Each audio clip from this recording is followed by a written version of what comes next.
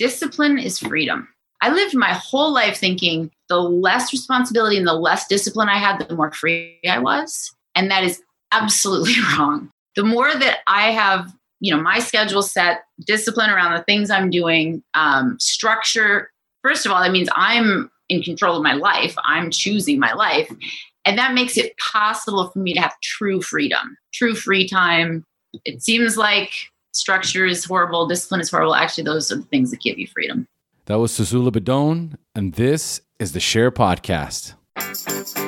It's time for the SHAIR Recovery Podcast, where we bring you amazing life-changing success stories from addicts and alcoholics all over the world who share their inspiring journey in recovery. And now, here's your host,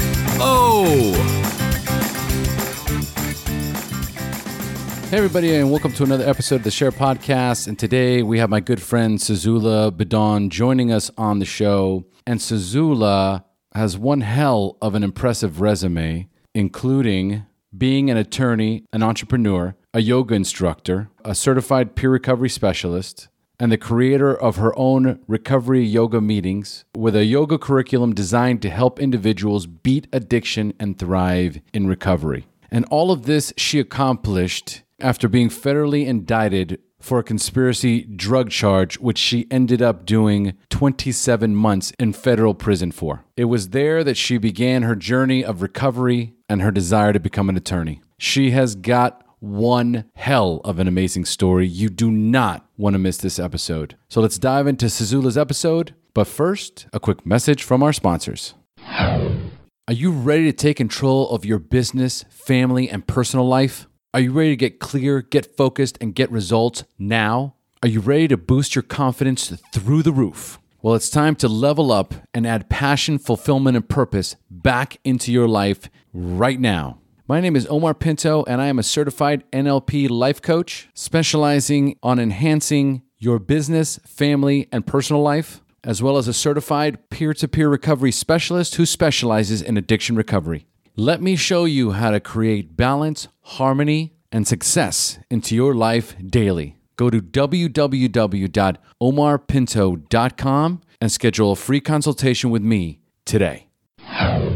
Today's episode of the SHAIR Podcast is brought to you by the SHAIR Recovery Community. The SHAIR Recovery Community is our new online recovery resource that offers online recovery meetings as well as peer-to-peer recovery support and coaching that will enhance your journey in recovery. If you find it difficult to make regular meeting attendance in your area or are unable to find the recovery meetings that fit your needs, then the SHAIR Recovery Community is the perfect place for you. And the best part is you can try out the SHAIR Recovery Community for the introductory rate of only $1 in the first month, and after that, it's only $12 a month. That once again include live online meetings, peer-to-peer support, and recovery coaching. So for more information about this amazing recovery resource, go to www.theshairpodcast.com, go to the top of the navigation bar, and click on the button that says SHAIR Recovery Community. And join the SHAIR Recovery Community for only $1 today. And if you'd like to contribute to the SHAIR Podcast by putting $1 in the virtual basket, then go to www.theshairpodcast.com, go to the top right corner of the page, and click on the button that says Donate, and drop $1 in the basket today. And if you haven't done so already, don't forget to leave us a 5-star rating and review on iTunes. It's one of the best ways to show your support for the podcast. And speaking of awesome reviews, this next one is from Adidas 681. The title is Love. I love this podcast. I have heard bits and pieces of my story throughout others and even learned something about myself that I hadn't realized before. I have shared this with friends who have relatives struggling with addiction. It is truly an inspiration of what we can accomplish once we get sober. Adidas 681, thank you so much for this amazing review, and it is so true. Together, we can accomplish anything in recovery. Much love to you, and HP, baby.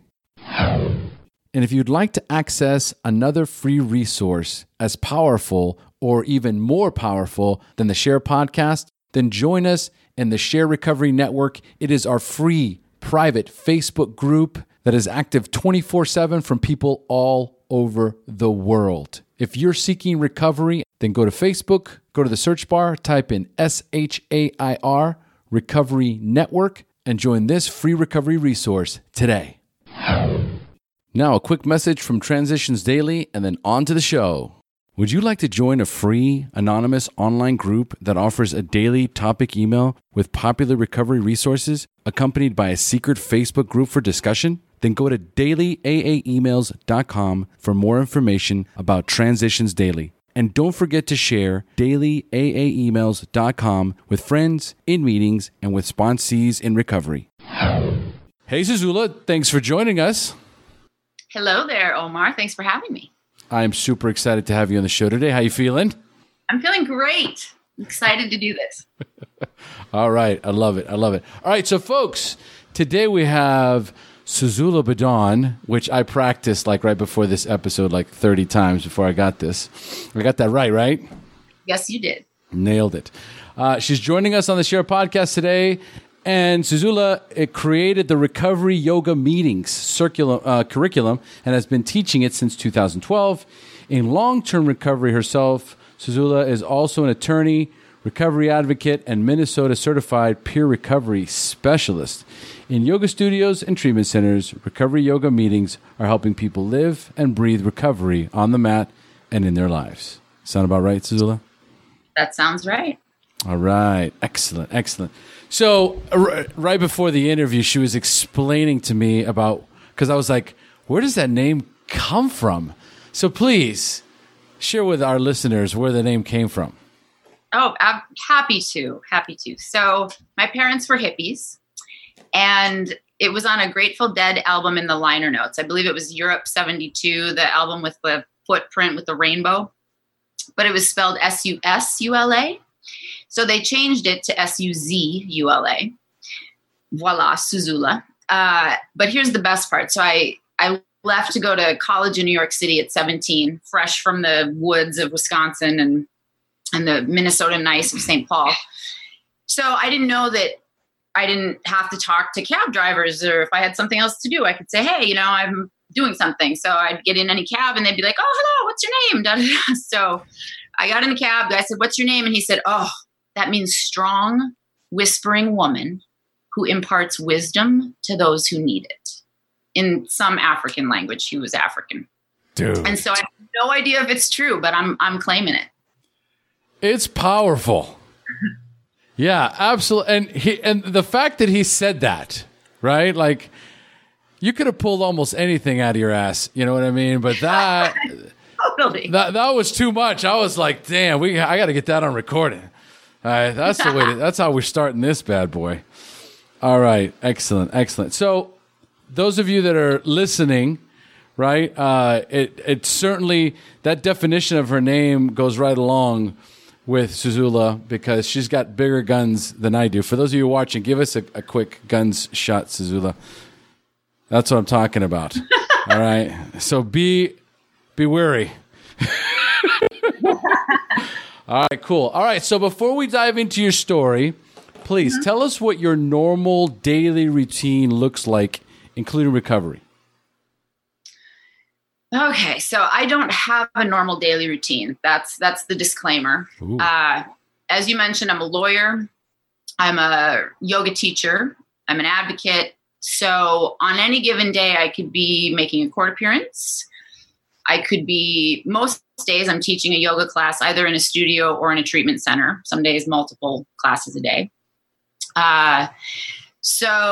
And then I do speaking, and I also do legal education. So, most professions, you have to do continuing education. So I do education for lawyers and judges about addiction and about recovery. So a day might look like I get up between 6 and 7. I do my meditation. I meditate for 20 minutes.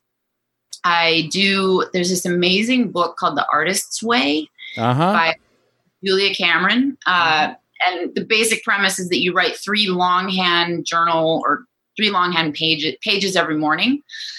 And I could never get journaling down in my life. I wanted to do it so badly, but this works for me. For whatever reason, I get up first thing and I'm able to decompress the day before. So I do that. And then I read a meditation out of language of letting go, walk my dog. I have a dog, Stella, a black pug. She's turned 13 in April. So I walk her, get ready, get presentable, all that stuff, eat, and then either teach a yoga class at a studio or mainly at treatment centers during the week. And then maybe I'll meet with a client. I do mainly expungement, so helping people get their records sealed for mainly. Okay. And then I'll do lunch. The meetings I hit, the 12-step meetings, are usually lunch meetings. That's a good time. And afternoon, again, I'm also working on a book. So I spend some time writing in the afternoon. And then, various other yoga, law things. And then I'm trying to think of what else. What's the book? Is it a memoir? Is it autobiography? What is it? So I started out writing a memoir. And then I talked with people, met with some mentors, and decided to write a book about my recovery yoga that also includes vignettes from my life to kind of demonstrate how I understand the spiritual principles of recovery. So it's about my journey, but it also incorporates the yoga that I've created and how that's been a really important part of my recovery, because the memoir is going to take forever. So I wanted to do something that I could write, relatively soon. So. You know what's funny is I was at the beach this weekend, and we were at my buddy's beach house, and it's got to be one of the most majestic, magnificent views in the world. It's here in Costa Rica, one of the beaches, but it's in a little cove area, very exclusive cove. I won't say the name of it just because it's exclusive and it's his, it ain't mine. But I was there, and it's not on the beach. It's above with an ocean view. So you can just kind of barely hear the waves crashing in. But the view is so breathtaking, right? And just what you can see and what you can hear puts you in this almost meditative state. And I remember sitting there, and I was, for a while there, I was sitting there, I was there with my wife, and they were off doing something else, my friends. And I was sitting there just kind of watching things, and all of a sudden, the book of my life started. It was a trip, man. I was like, now I get how, like, artists will, like, they need to get away someplace like this. Majestic. That's the word that just keeps coming to my mind. Because all of a sudden as I'm looking out, I started so there I was as a child, right? And I'm just all of a sudden creating, I'm like, all these years where I've been like, God, I need to do this book, but my God, it's so much work. And this, and I go, wow, I could just start seeing it. So I could see how somebody could sit down and just like bang out a book in like a month, if the inspiration hits. So I think I know kind of where you're at. Yeah. And I have a whole bunch of writings. I don't want to give away my story, but I was locked up for a period of time. So I have a whole bunch of writings from then when I tried to prepare to write a memoir at some point. Okay. I'm not starting from scratch. And I started to write it, and the thing I want to share the most with people right now is the yoga practice that I've created. So I figure I can share that first. All right, perfect. So we touched a little bit about your morning practice, okay, which is the morning pages. That's it's very popular. My wife also does that in the mornings. Quite a few of my guests have, raved about it. And how it's changed their life, the impact it has on their morning routine. My other question is about your higher power. So can you expand a little bit more on how you maintain your spiritual condition, your relationship with that connection with your higher power? Sure. So I never believed in a higher power my whole life. I except in moments of desperation, the foxhole prayer thing, that whole deal. And my first inkling that there was a higher power was my umpteenth time in treatment, inpatient treatment, where I literally looked at the people and the objects in the room and I said, okay, I didn't make those things and I don't control those things. So obviously there's something bigger than me. Literally, that was my first crack in the door of being able to have faith in a higher power. So, working the steps, living this life, having the world return to me what I've given it by living in integrity with purpose, all of that has given me a tremendous faith and relationship with the higher power. I don't have a name for it. I don't have an image. It's not affiliated with any religion. I just know that there's a source of energy and a spirit that is both at the core of me and at the core of everything in the world. So it's at my deepest depths and it's everything else as well. And by living according to spiritual principles, I can work in congruence with that power, right? That's my job, is to be honest, have integrity, do service, gratitude, all those things. And by keeping that path, that keeps me aligned with whatever my higher power's will for me is. And so the meditation, yoga, obviously. I also have a prayer that when I first got into recovery, I made a deal with higher power I didn't believe in. All right, I'm going to give this damn thing 5 years, right? And if at the end of 5 years, I know. Well, I had serious legal consequences. So. Okay. So I wrote and memorized basically my own version of a third step prayer. So I also say that every morning, which helps me get in touch and feel connected. I feel very strongly that ritual and habit are important in terms of, at least for me, they help me stay connected and grounded. So I don't know if that answers the question, but. No, absolutely. It more than answers the question. But what I like, and you gave us a nice little progression on how it evolved for you, like a quick synopsis. But it kind of just starts with the whole idea of looking outside myself and going, wow, there's so many things I can't explain, but they're too big and they're too powerful and they're too impressive to just assume that there isn't something bigger than me at work. And then just kind of allowing yourself to surrender to that concept, right? To just kind of like, okay, something's bigger than me out there, right? And then getting into action, right? Getting into action, being of service, in gratitude, right? Just the practice of yoga itself, right? It's the whole idea of, okay, I'm going to do this thing, right? I'm gonna make this commitment to you to do this thing. In this particular case, I guess it's the 12-step journey, and then I'll wait for the spiritual awakening to hit me. Most of the time, like myself, I was the one who said, I'm going to give it a year. This is the first time it's the first time I heard somebody say, I'm going to give it 5 years. But I know there was some prison time. Yeah, right? Yeah. All right. So when we get into your story, I want to hear all about that. So please give us all that. So yes, that is exactly what. That's why I asked the question. Everyone has a different interpretation. Everyone has a different timeline. Everyone has a different process, right? And so just hearing this, and actually a little light bulb went on too in explaining it, is that I'm looking at the other people in the room. I'm looking at what's happening over here, and something just dawns on me and says, there's something greater than me at work. I can't deny it, right? That kind of like, and it's something tangible, right? So something that our listeners can like grab onto. All right, so now we're going to start moving into recovery. And the first question is, how much clean time do you have, and when is your anniversary date? So I celebrated 10 years in April 23rd. A decade. Yeah. Nice. Yeah. No, dude, that's HP baby for me because I love that. Like I'm interviewing you on your 10-year anniversary year. That's the bomb.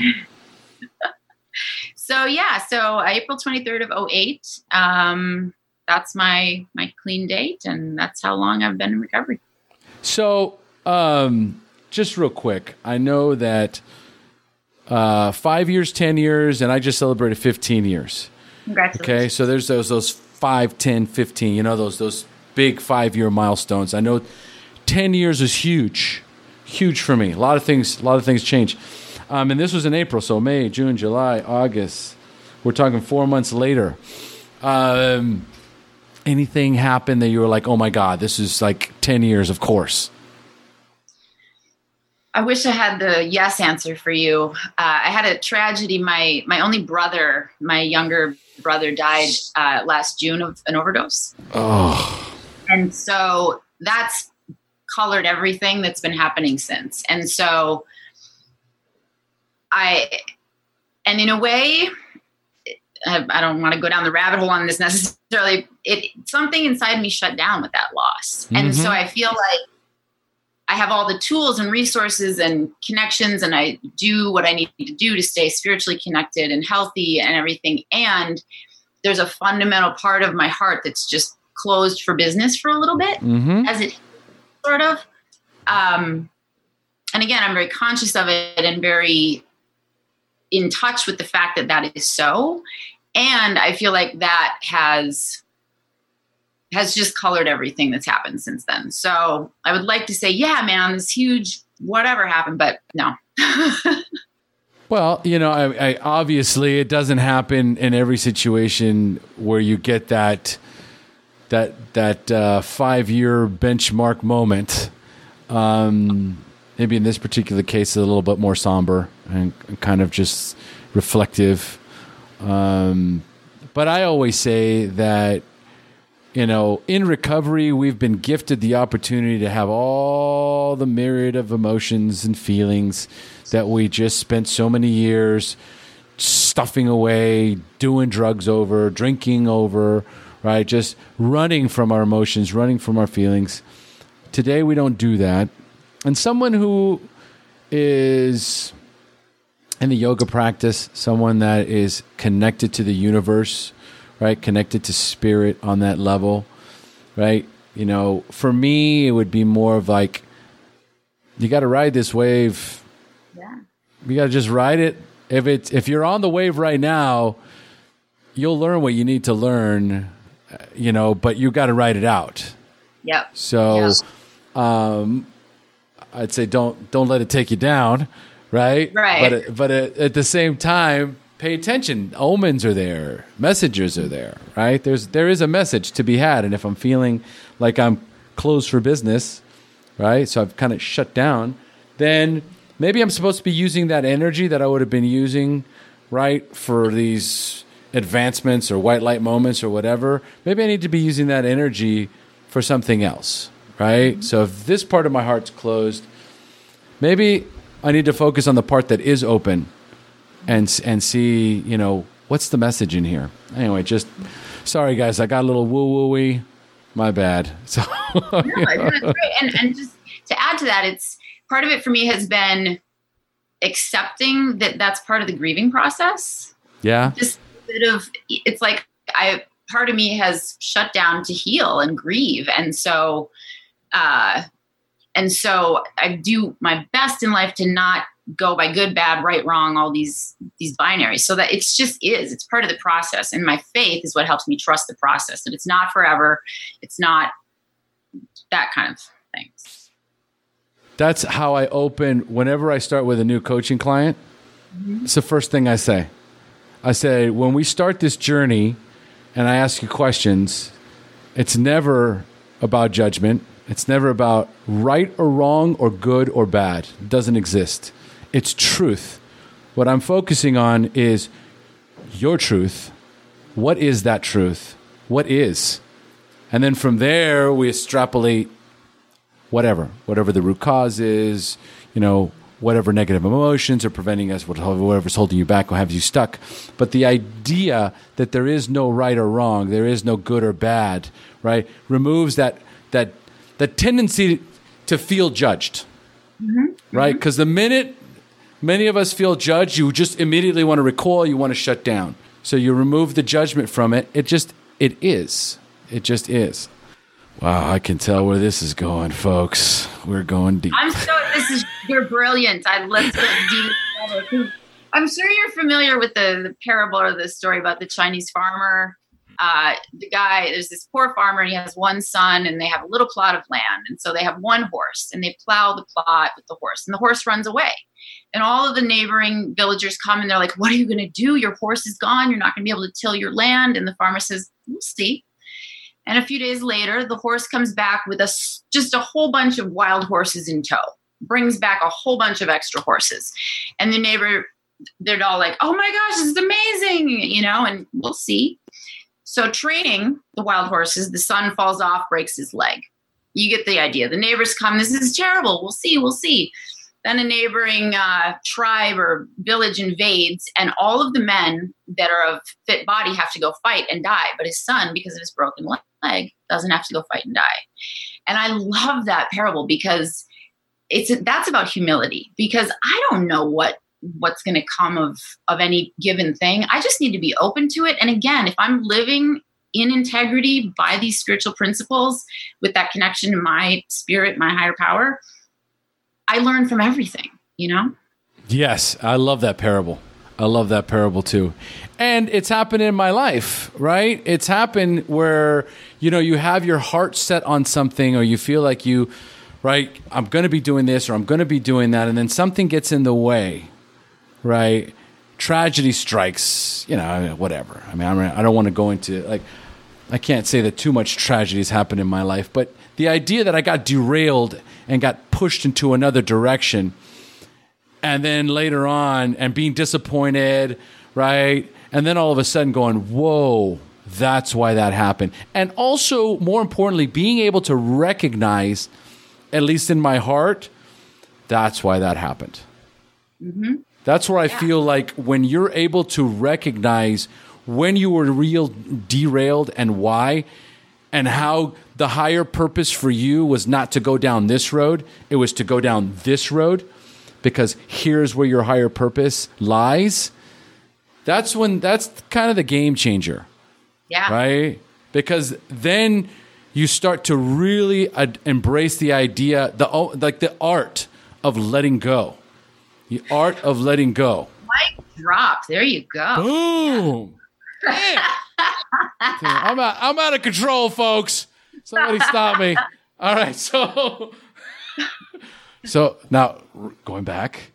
No, that was beautiful though. The art of letting go. It's so important. And humility and perspective. And, back to when I mentioned how literally my first inkling of a higher power was that there were things and people that I didn't create and I don't control.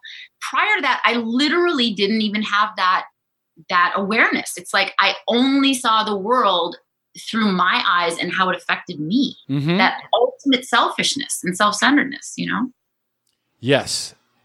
And that's the miracle. And this is a lot of times where I will be like, I'm so grateful for the 12 steps, because that was my first, the first part of my journey that involved personal development and growth. That was the first place where I was actually able to kind of let go of my preconceived ideas of myself and of the world around me, take direction, right, and just follow instructions. Yep. That kind of a thing. And then from there, it was like, wow, this isn't so hard, right? Mm-hmm. Yeah. And the more I do it, the better the results are. And so those were when the things changed. It looks like you froze on me. Oh, I don't see the recording thing. Oh, no, I paused it because... Oh, okay. Yeah, because I'm over here trying to mess with my internet. You're back. It's easier to edit the audio than it is the video. All right. All right, so we're going to go back. All right, here we go. I'm loving this. You're wonderful. Oh, I guess you'll have to edit that too. Hell no, that's staying in. No way I'm taking that out. Right? No, I think, it is, but here's the cool thing, and I'll have this conversation with people where it's like when you come in contact with people that are on very similar journeys, right? And we start kind of going back and forth, comparing notes.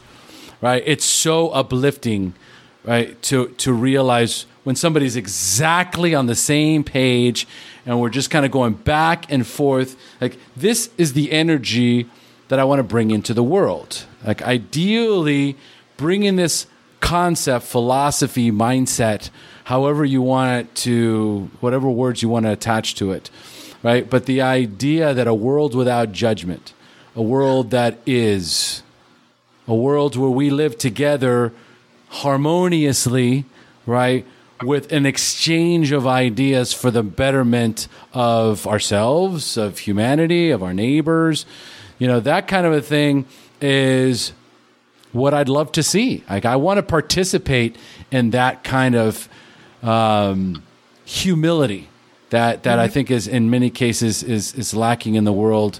Because you know what? To do that, you would have to relinquish a lot of control. You would have to relinquish a lot of control. And man, most of the world is not ready to relinquish the control they have, right? I embrace freedom. So much of that perceived control is an illusion anyway. Totally. And a lot of what we were talking about earlier is that when you remove that judgment, the guilt and shame, when you're no longer attached to guilt and shame, and it is what it is, right? I'm living in what is, then when there's no right or wrong, then it's just problem, solution. Like, it's simple. Oh, here's a problem. Oh, what's the solution, right? And then we move in that direction, right? Yep. Instead of questioning. There's no need to question, right? Yeah. I love it. All right, so tell us a little bit, Suzula, about the first time you drank or used drugs, and more importantly, how did they make you feel? So the first time I drank and used drugs, I don't remember the exact first time. I remember the general thing. I, had a sip of wine here or there with that family stuff. The first time that I used anything, and it was a, titillating, forbidden thing. I was probably 12 or 13 with some girlfriends, and they got a carton of cigarettes and a 6-pack of beer.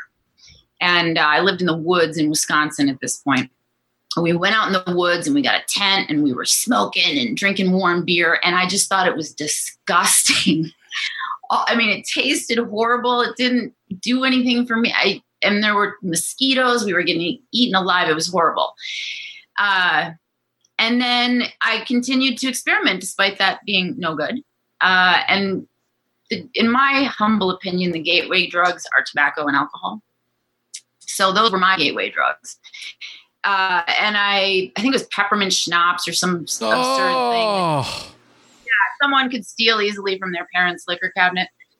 That I think was the first time I got drunk. And that was the first time when I said, oh, this is what I want. And I didn't particularly like drunk. I didn't like the feeling of being out of control. There's that window of feeling buzzed. But what I needed and wanted and loved and became addicted to in that moment, and was earlier, I think to some extent with sugar and other things, is that there was something outside of me that I could take to change the way I felt. That's what mattered. Peppermint schnapps. Every time I hear peppermint schnapps, like the back, the hair, whatever's left of the hair in the back of my neck, right, stands up. And it was never a good moment. Peppermint schnapps and Jägermeister. There was never a good moment, right? There was always just this vomiting, blackout, just God knows what kind of things were happening in that moment. And it's just ridiculous. Yeah. But I do understand what you were talking about, that window. Yeah. Right? There is that window. That's what we go back to. That's what we are trying to recreate, is how do I encapsulate that feeling I have in that window? Because there's a small window of time where I feel everything that I've always wanted to feel. Love, confidence, happiness, joy, fulfillment, right? I can ease and comfort, right? Like there's that window of time way before the blackout and the, and the vomiting.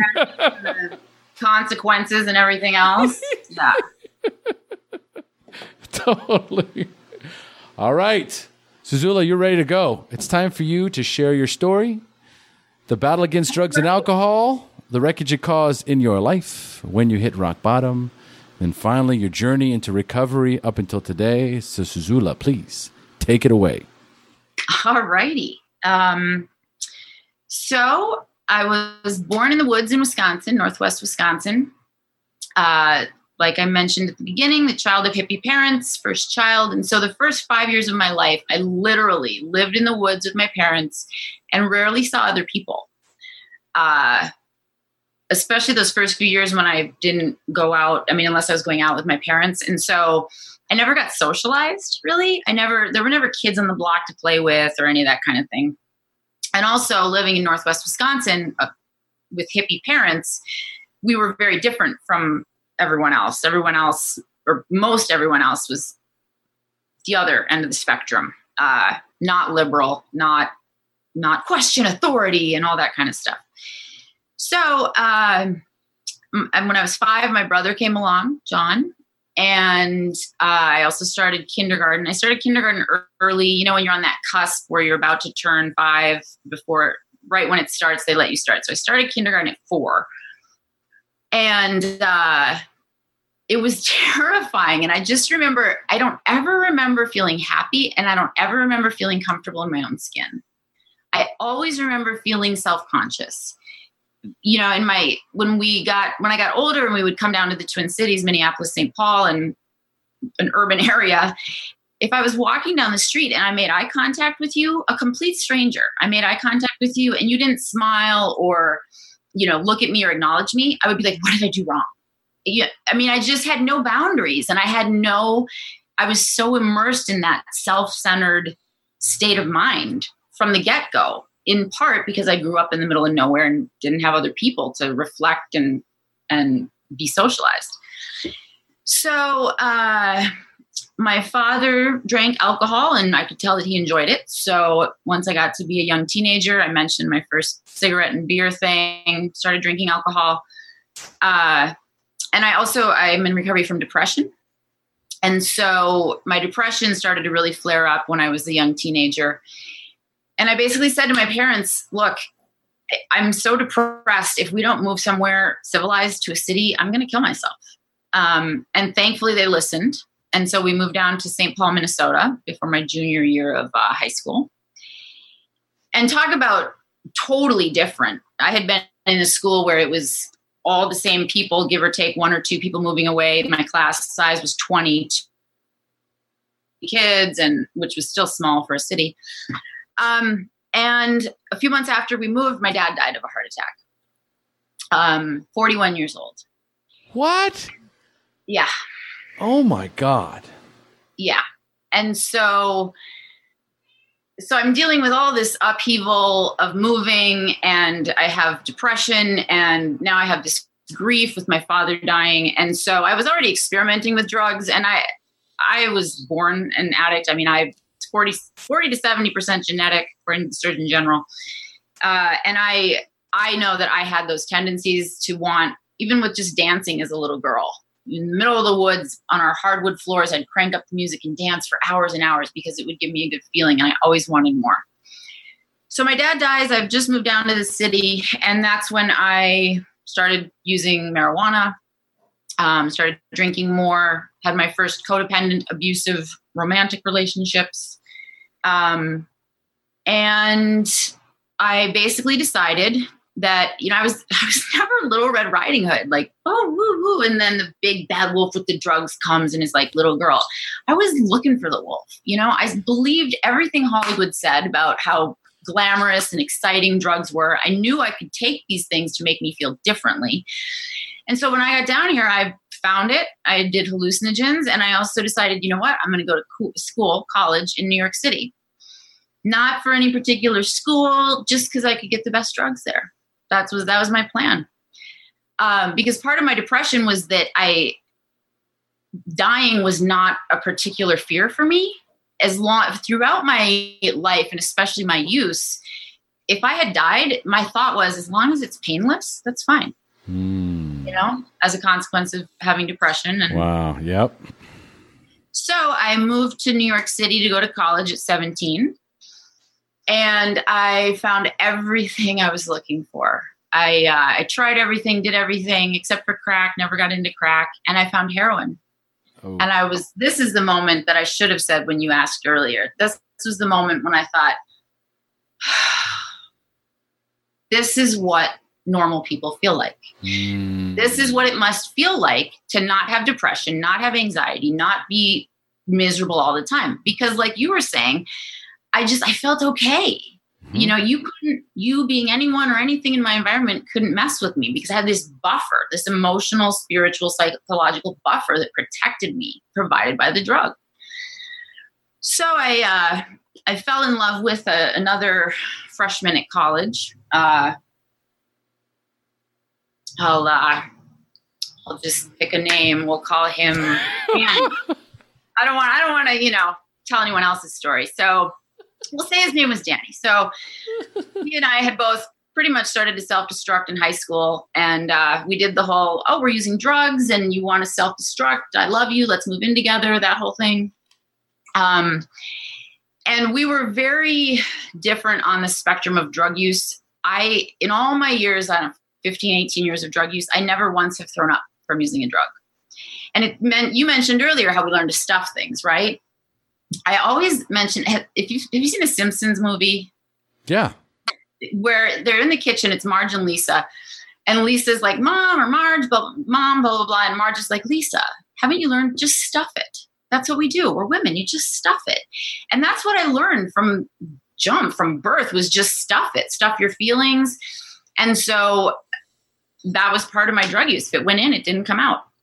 But Danny, on the other hand, threw up every single time we did dope. And so I had gotten some money when I turned 18, Social Security money from my father's death. So I paid for the drugs. He copped the drugs. So he got in trouble with the police, had to do a little time. And so I'm managing with school, keeping my grades high enough and everything. He's been kicked out and had to do some community stuff. So it's right before Thanksgiving of our junior year of college. We're living in a transient hotel room in New York City. And he gets caught, has to go to Rikers, gets out, we get drugs, we get high, and there's a knock on the door. And it was his dad. And Omar, it took me until probably 2 or 3 years ago when I was telling my story to realize, he must have called his dad from jail. Because at the time I was like, that's so weird. Why is that?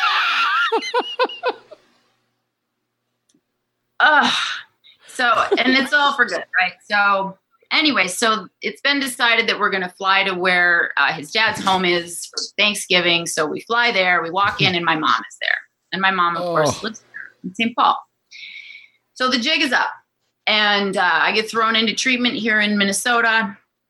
And I was so angry and so not ready whatsoever. Because just a couple years earlier, I had found one thing that had finally made me feel okay. And because of my depression, I was like, well, I'll just use this until I die. That's fine. And so I was the poster child for the bad treatment person. I fraternized, I snuck out, the whole 9 yards. And so finally they kicked me out. It was right before Christmas of 1995. My mom pulls her first tough love stint, no, you cannot sleep on my floor. So it's ice cold Minnesota. I go down to the shelter and I make one of these deals with, again, a higher power I didn't believe in. It's like, all right, fine. I'll be sober for 3 months. I'll do this halfway house time. And then the second I'm done, I'm going out to San Francisco, which is where Danny was. I'm going to get high. So that's what I did. I went out to San Francisco, got some drugs, shot me up, and he falls out, overdose. And so we're in an unfurnished apartment outside of the city. We don't have a cell phone. We don't have a landline. And I'm just slapping him, trying, please don't let him die. Knock on the door. It was his dad. Thank God. Because again, his dad knows that I'm trouble at this point. So his dad comes in, they're able to get him out, get him to the hospital. And I just remember his dad being like, you will never see my son again. Yeah. And throughout my story, and every person in recovery story, there are these crossroads, right? Where it's like anyone who doesn't have the disease of addiction would stop and say, okay, wait a minute. Let me evaluate here. Are my choices making sense? Is my life going the way I want it to? But not me. So I hitchhiked into the city, shacked up with a drug dealer, and overdosed myself. Just low tolerance, not intentionally. So I came to in the ER, brought back with good old Narcan, which we all now know about. And just to give you an idea of how sick and insane I was, I said, I came in here high and I'm not leaving until I'm high. Yeah. And so the nurses Lord. I know. So the nurses came over. They were not immune. One of the nurses came over and she said, you know what, little girl, we give you people three chances, 3 strikes. We bring you back 3 times. And then the 4th time, we're going to let you die. So get the hell out of here. Yeah, I know. I love her. You love her? Get your shit straight. Yeah, get your shit straight or die. But she said, you people. She's like, you people. I know. But those are just words, right? Yeah. Where's it coming from? Like, what I want to know is, what's the place? Is she a sadistic, satanistic, murderer? I don't think so. Of course not. I think she's had enough. Mm-hmm. And how many people die every single day from overdose? I mean, your boyfriend, almost died in that apartment if it wasn't for his dad, right? Yep. What's it gonna take? Yep. Well, we'll have to have a discussion about. You are the first person ever to respond that way to that. Most people are like, "Oh." I'm a tough love kind of guy to a certain point. I do have, it's like 1 time, save him. 2 times, let's get him in there. 3 times, you're pushing it. You're pushing it. This Narcan's expensive.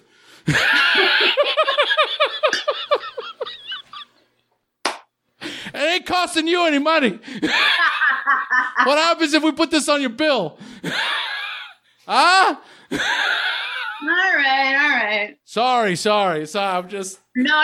It's all right. It's just, it hits a spot for me because, I couldn't stop using. It's not like I was, none of that was intentional, right?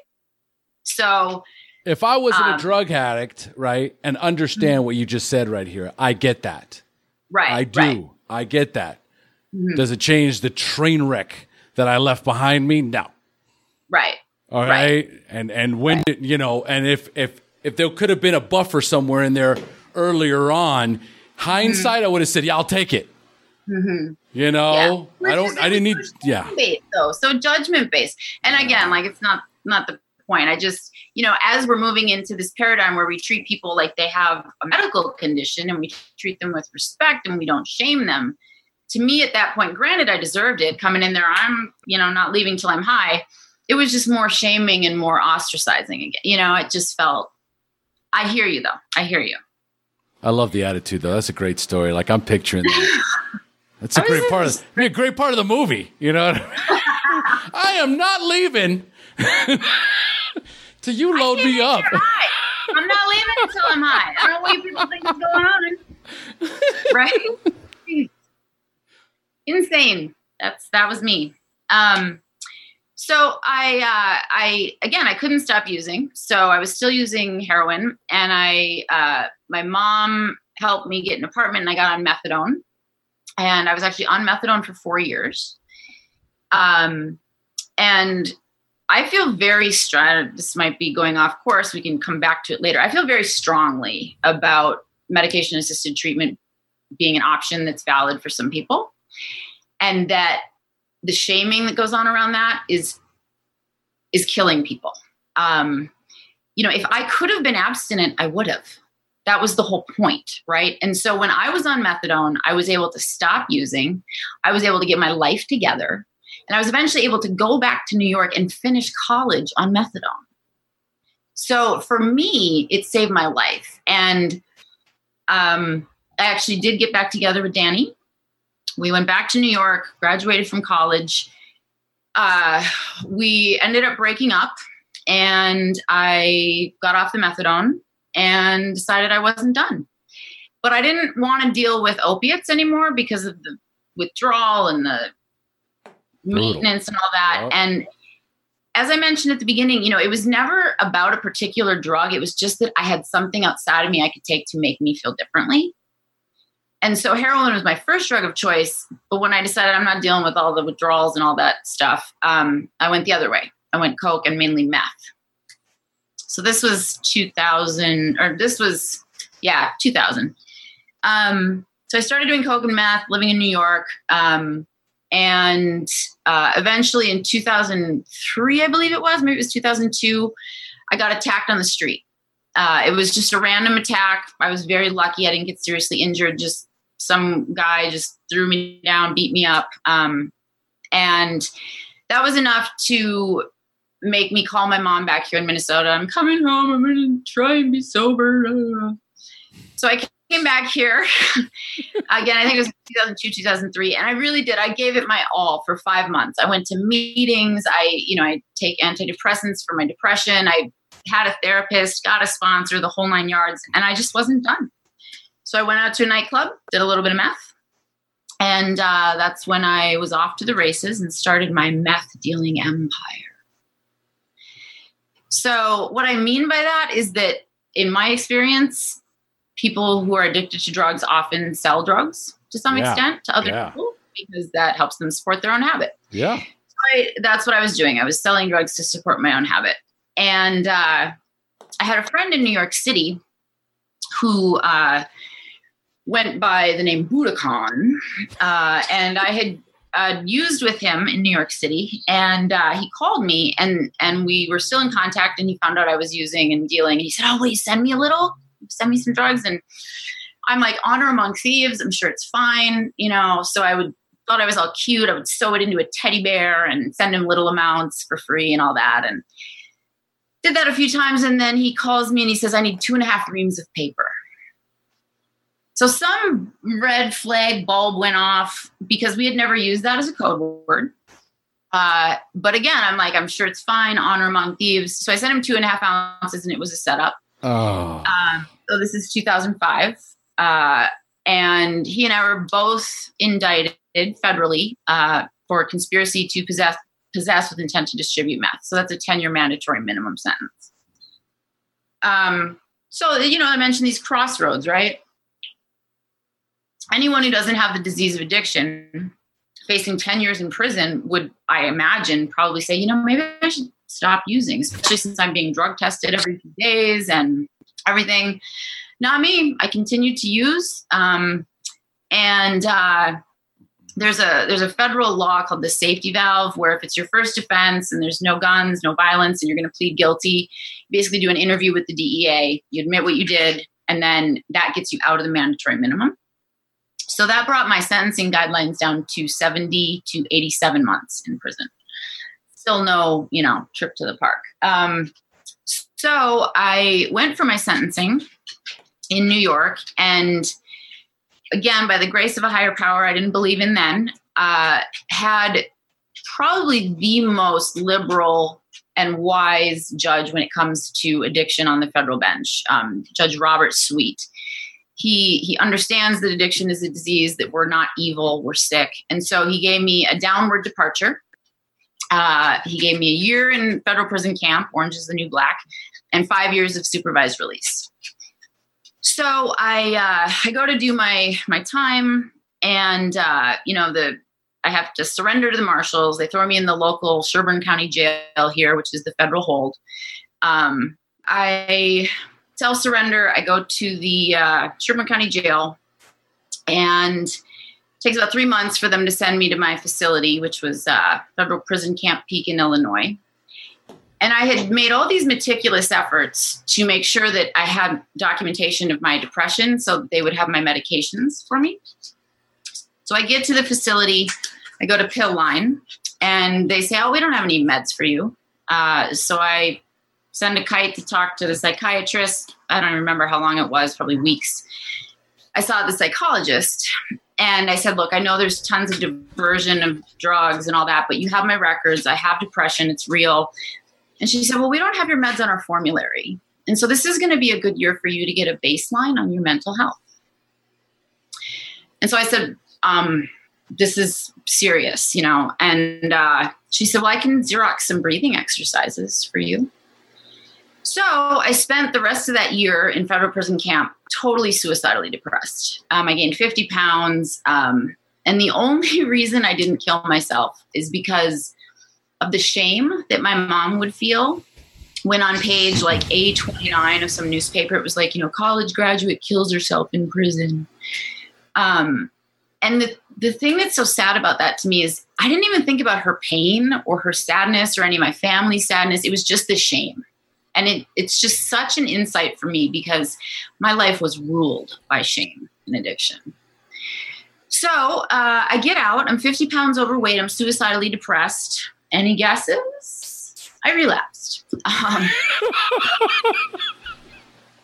So I'm on supervised release. So I'm being drug tested. And long story short, they figured out that I was using. And so my supervised release officer said, I'm sending you back to prison for as long as I possibly can. And we made a deal that I was going to be able to go to the federal halfway house instead of prison, but there wasn't a bed available. So she couldn't lock me up right away. And that's when I went just straight off the chain. I called someone I knew who did heroin. I hadn't done heroin since 90 or 95, 96. And this person had a 5-month-old baby. And she had the baby because she thought, oh, this will help me stop, right? No. So we go to this just shithole, there's needles, and it was just a horrible place. She leaves me with the 5-month-old to go cop the heroin. And I remember I'm standing there and I'm just like, who am I? What am I doing? And there were periods or events along the way that were happening more and more frequently where I just didn't have the power of denial anymore. I didn't have the power of rationalization.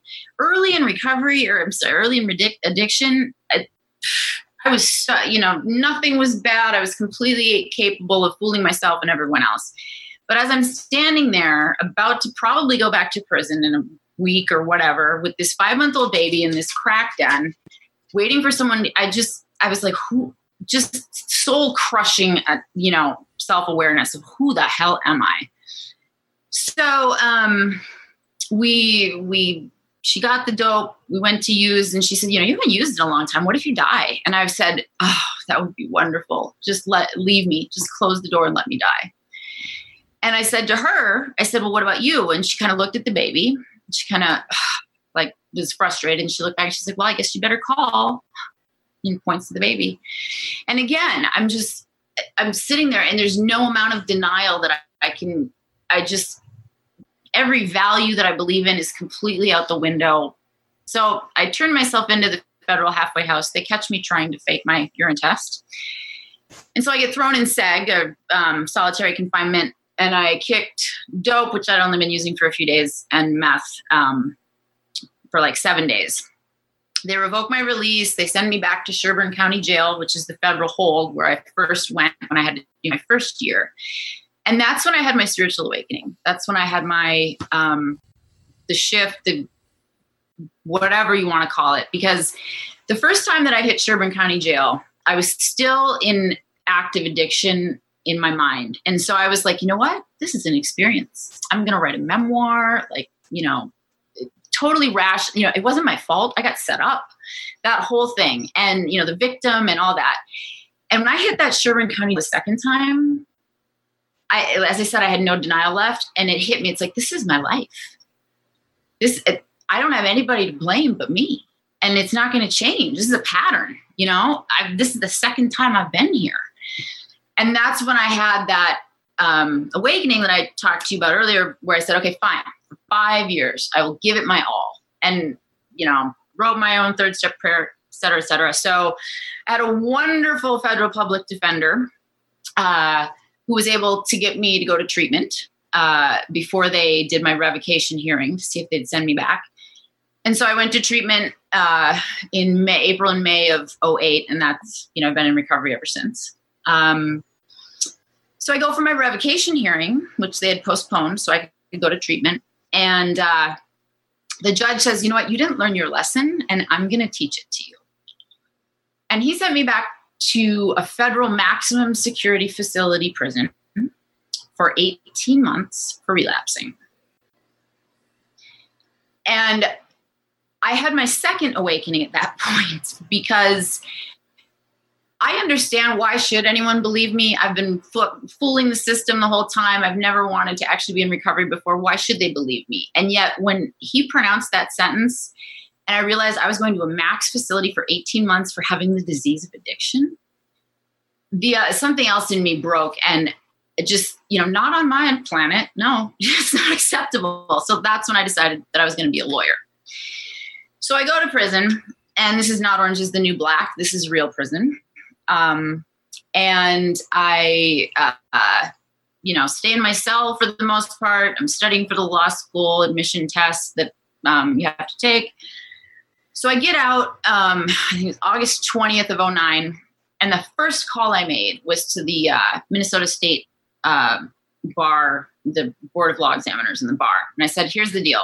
I'm a federal felon. I'm in recovery from addiction. Can I be a lawyer? And they said, yep, you're just going to have to prove your rehabilitation. So I hit the ground running. I got a sponsor. I did the 12. I had this huge, I was going to show that judge, I'm going to be a lawyer and I'm going to change drug policy. I'm going to change the world. And so, because that's the thing about people with the disease of addiction, once we're in recovery, we can do anything. That's true. Amount of that energy that we use to self-destruct and to chase drugs and everything, any amount of that to recovery and pursuing something meaningful, particularly if it serves other people, the sky's the limit. My life is proof. So it takes me a good 3 months to find a job working at a bagel shop, making bagel sandwiches for $7 an hour, I believe. I love bagel sandwiches. And I know. And so, I'm doing the deal, working the steps. So I went to about at least 3 meetings a week for the first 3 years and saved my life. And a big part of it, I didn't realize it until later, but a big part of it is that I had never learned to socialize. I mentioned that as a child, but furthermore, as a teenager and an adult, I never did anything social without drugs. I never had sex without drugs. I was never a human being without drugs. And so one of the things meetings gave me that I didn't realize at the time was it was like a social laboratory. It was like a place for me to figure out who I was and how to have relationships with other people. And then also, of course, all the amazing work that happens things that happen when you work the steps. Just quickly. So step 1, powerless and unmanageable. I think we got that covered. I'm in federal prison, locked down 23 hours a day. When I first got sent there, so they fly you to Oklahoma, which is the transfer station when you come from your local jail, and then they flip you to your facility. So they flipped me right away, and so they lost my paperwork. How does that happen in 2007, 2008? But that meant I went straight to the SHU, the solitary housing unit at the new facility. So I was the only one in an orange jumpsuit with the black box between my handcuffs, and it was the best thing that could have happened because when I got off that bus full of, 60, there were 2 buses, I think, I was the one that was escorted first by 2 guards with what looked like machine guns to me, through the yard down to the SHU. And so all the people that were already there watching were just like, what did she do? And it gave me a rep. Like it saved my life in a way. Yeah, absolutely. Yeah. So powerless, unmanageable. I think so. I can't stop using in the face of prison time, et cetera, et cetera. Step 2, came to believe power greater than myself could restore me to sanity. I have no idea what sanity is. And someone in a meeting said, you know what, just substitute the word reality for the word sanity. And that made so much sense to me because, when I was in New York in the early days, like going to clubs and stuff, in my own mind, I had paparazzi, I was like a club kid. And I was just completely living in a world of my own imagination. And so being restored to reality made so much sense to me. And the other piece of that is, coming to believe in a higher power. I didn't have to believe I didn't have to know what the higher power was or anything. That step just means that I'm going to do the rest of the steps, and that process is going to give me the experience that's going to help me come to believe. So step 3, made a decision, turn our will and our lives over. I struggled with this one because I did the mental masturbation thing. Like, well, how can I turn my will over and still make choices? And people, I think, were so frustrated with me. This guy was just like, just means do the rest of the steps. Okay. So step 4, searching and fearless moral inventory. When I work with sponsees, one of the things that I say is, if you were doing an inventory in a store, you wouldn't pull up a desk and a whole bunch of machinery and stuff and say, okay, this can of peas was printed on this date or canned on, and it's got a little dent in the corner. You just say there's 3 cans of peas. There's 3 cans of corn, right? Because I know from my experience that I started to get bogged down in things when I was making my list, The minutia. Exactly. And so one of the biggest things for me, and when I help people, is it's just an inventory. Believe me, 5th step, we're going to go there. But for right now, it's just a list. And the other thing too is that crucial part of owning your part in it. I did a 4th step workshop. I was a participant, and there was a man who had been molested by a priest. And he said, you know what? I had no part in this. I refused to take any ownership of any part in this. And he was angry. And the facilitator said, your part in it is that you're still holding on to it. That's the only thing you got left. That's your part in it. And so we always have a part in it. There's always something that we can do, or, so that's the key part for me of when we get to step 5, working through step 4. So step 5, admitted to God ourselves, another human being. I was so ready and committed to doing it. And at the same time, I thought for sure, this woman is going to kick me out of her house. She's going to call the police. I'm going to, I was terrified. And I was committed. And so I shared everything. I didn't hold back. And without fail, she would say, I did that too. Or, I did that, naked on a beach with 3 guys, or whatever. And what it did for me is that it removed the story. I learned, the 5th step taught me that so much of what I was carrying, the baggage and the shame, was the story that I had told myself about what had happened. Man, I love it. I'm 3rd grade and someone is like, oh, you're ugly. And I had taken that to heart, and it had become this thing of I'm unworthy of love, And so by looking at all these things and sharing them with another person, and like you were talking about earlier, not good, not bad, just seeing them for what they really are and owning my part, whatever it is, I was able to release all of the story. And it was profound. Have that experience of, I was very careful not to have expectations. Expectations are resentments waiting to happen, right? And so I was like, I'm not going to expect to feel all light and everything. And yet I did, because I was able to see things for what they really were and not that story I had told myself. So step 6, get ready to have God remove these defects of character. As you may have noticed, I'm a little cerebral, kind of live up here a bit. And so for me, I had the experience of working with a sponsor who's like, well, we just, read and you hit your knees and pray and we're on to step 8. And that didn't work so well for me, or I do it differently. So when I work with someone, what we do is we debrief the 5th step and we just talk about, okay, what were your patterns? What were your coping mechanisms? What character defects or traits did you have or use to get by, to survive? Identify those, and then are those still working for you? Oh, no, they're not. Shocking. Well, what do you want to replace them with? And then by doing that, I feel, again, it's just me, I feel that that's the necessary work before I can do step 7. Because I'm co-creating my life with my higher power, right? That was my problem with step 3. Like, how do I turn my will over and still make choices? This is a co-creating project, and I have to do my work. And so for me with step 6, once I've identified what those things were and what I want to change them with and how they were affecting me and why I want to do it differently, that's when I can go to my higher power and say, all right, I know what my part, I figured it out. And now here you go. Hook it up, take it away. So yeah, step 7, humbly ask God to remove our shortcomings. that, again, there's the big piece of that for me is having done that work for myself with step 6, because that way I feel like I can go. If I'm just saying, well, okay, these are the things I think I need you to take. It's like, I can go and say, these things that I've done are not working. So please take them from me. So step 8, get ready and willing to make amends. I've heard that there are sponsors who will say you can have 3 lists, right? You can have your, I'll do it today, I'll get willing to do it, and I may never be willing, right? Mm-hmm. Yep. I don't do that. I just say we make a list and we get willing. It's about humility, It's like, who are you to decide if you're ever going to make an amends? You need to just identify it and get willing. Fair enough.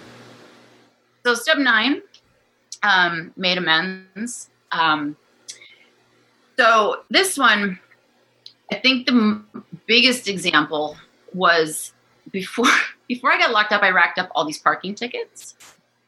And so, you have the parking ticket, and then you have the late fee, and then you have the collection fee. And so I had probably $2,000 at least in parking tickets that I was looking to have to pay down. So I'm sitting in federal max security prison, and I'm regularly stressing. I'm like, how am I going to do this? How am I going to pay off these tickets? Am I going to get a license? Am I going to be able to drive? What am I going to do? So I get out, I work the steps. It gets to the point I've got my $7 an hour job with Bruegger's, or bagel shop rather. And my sponsor says, okay, it's time for you to make this amends. So I call up whoever it was I had to call, the DMV, and they had all been forgiven. I mean, I even had like stub numbers and stuff. All of the parking tickets had been forgiven. Huh? And yeah, so higher power, first of all, right? My mom had sent them a letter saying she's in prison. You're not getting your money. Leave me alone. What that taught me, and what all of my step 9 amends taught me, are that I don't have to worry about those things right now. If I do the work of being in integrity and being right here and living my principles right here, right now, those things will be taken care of. Like that. And that was when I started to realize step 2 of coming to believe. It's like by working these steps and these principles, I'm seeing that the world is treating me a different way. And I'm having faith that things will work out, and that I don't have to fix, manage, and control everything 5 years before I get there. Step 10, continue to take personal inventory. I would be lying if I was like, yeah, every day I sit down. Don't you? I'm pretty sure all of us would. Yeah. So, for me, what step 10 is, it's just earn my shit as soon as possible, own my shit as soon as possible. Mm-hmm. If I make a mistake, if I get put in a corner and tell a little lie, or, anything I do, the soonest that I'm able to address it and write it, that's step 10 for me. And my experience with it is that, and also the internal part of staying in, if I'm feeling out of spiritual connection, or if I'm feeling some sort of tension in a relationship or something, having the integrity to make that inventory of my internal state and see if there's something I need to do. In my experience, people are just so grateful that someone's taking responsibility for their stuff. I know they did it, and I'm like, so did you do this? And they're like, oh no, I didn't do it. It's like, just admit it, and then we can get past it. And one of the ways that I think about step 10 is, so imagine you're having this dinner party, right? You have all these friends over and you make this beautiful meal. And then after the meal, you have all these dishes, right? So you have 2 options. You can just throw them in the sink and then go have more fun, or you can do the dishes and put them away. And that's what step 10 is for me, because I do my dishes right away, because they have to be done. And the longer I wait, the harder it's going to be, because they're going to be caked on, nasty, whatever. Step 11, improving conscious contact with your higher power. For me, the first 3 years, that was meetings mainly, going and connecting with other people, which had always been so difficult for me without drugs, and being open and willing to listen and hearing things through them that I believe were things I needed to hear from my higher power. And then now yoga is a huge part of it, is the way that I, not only the practice, my personal practice, but by doing the service of sharing the practice with others, that's what really helps me stay connected to that universal spirit, that higher power. And then step 12, service. I speak, I share my story. Another big part of step 12 for me is gratitude. There's an amazing woman, Nikki Myers, who does a yoga practice called Y12SR. And she always talks about how a grateful addict won't use. And it's so true, because when I lose sight of gratitude, that's when I start to get self-centered and all of that stuff. And so it's about service and gratitude for me with step 12. The issue is in the tissues. Yes, the issue. That's another one of her. Yep. We carry our issues in our tissue. She's episode 24. What's that? She's episode 24. Say that again.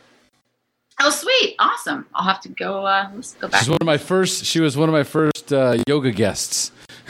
Oh, sweet. Awesome. Very cool. Yeah, she's an amazing woman. She is amazing.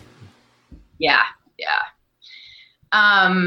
Okay, so then now I get to tell you all the wonderful, amazing recovery, whipped cream and cherries and all that stuff. Bring it on. Bring it on. We all like the toppings.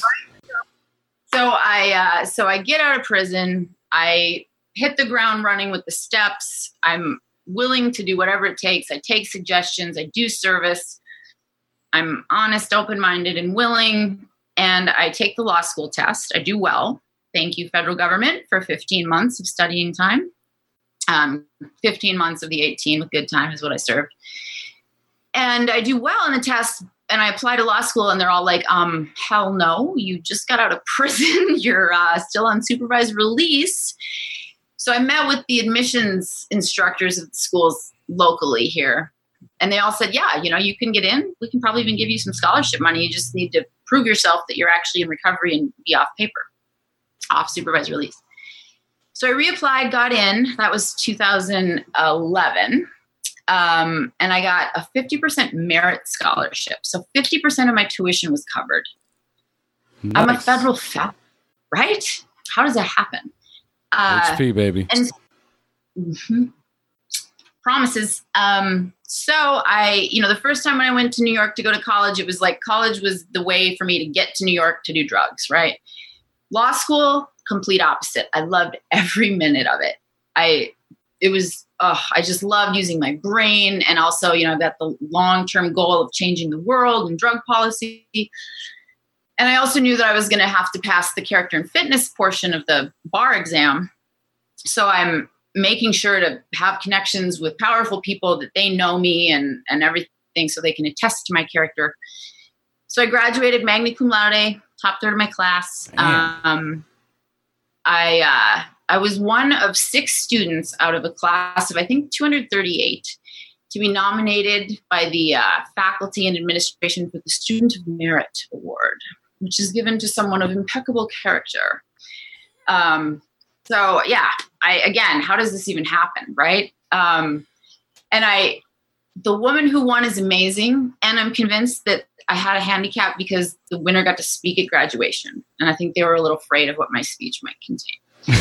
So, but it's an honor to be nominated, right?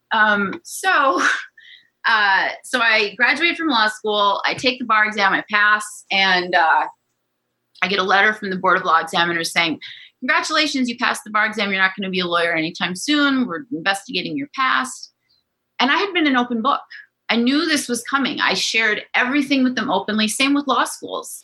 I've been an open book the whole time.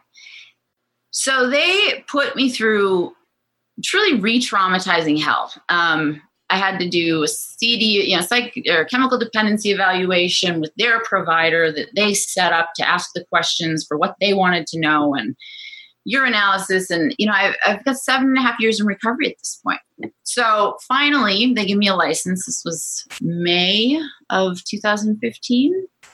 Was it March or May? So I actually argued at the Court of Appeals the day after I was sworn in. So I was already working at the law firm. I did criminal defense for about 1.5 years. Then I ran a nonprofit, Minnesota Recovery Connection. It's a recovery community organization.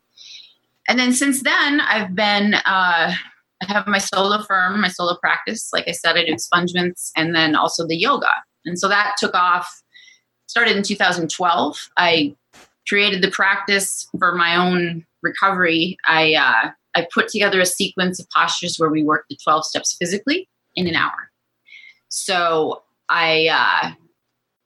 knowing and understanding that the 12 steps are a barrier for some people, I've removed it from the dogma. And so it's not a meeting. We don't read the steps. We do start with a little check-in. And then what we do is I say the spiritual principles for each step. So step 1, surrender and acceptance. And then we do a yoga pose or sometimes a little sequence that embodies those principles. And so it's the experience of working the spiritual principles of recovery with your body, with a group of peers. So I've been teaching that, created a training curriculum. I train other teachers. I teach in healthcare and treatment centers. And yeah, so I'm a lawyer. I'm a yoga teacher. I created curriculum. I'm writing a book. And I was sure I was going to die with a needle in my arm. And furthermore, that was fine as long as it was painless. And I can honestly say that I have an amazing life of joy and something I just never knew was possible. So that's my story. Joy, gratitude, and grace. Amen. Yes. You know, when did you get your actual license to practice law? So that was, I believe it was March of 2015. I graduated in 2014, and then they put me through hell for 6 months. Yeah. So you've been practicing law for 3 years. Yep. I mean, this is the story, right? This is the story, and without struggle, there is no story. Nobody wants to nobody goes to watch a Hollywood blockbuster movie where somebody is born with a silver spoon in their mouth, gets carried along their whole life, lives an amazing life, gets married, has kids, and now keeps it going. Boring, right? Right. And so go ahead. And that doesn't happen, right? Right. And the story, the book isn't as impactful. The story isn't as impactful if I'm not doing hard prison time, if I am not contemplating suicide, if I am not on the brink of death, if I can't visualize you in this drug den with a baby, you know, asking ourselves and looking at yourself like, here's where I could see it. Pan to the left, broken mirror, and left, and I'm going to my right. It's pan to the right, you know, broken mirror on the wall, right? Pieces, right? I'm holding this baby, and I'm looking at myself in the mirror, all sucked in, you know, just going, who is this person? Who are you?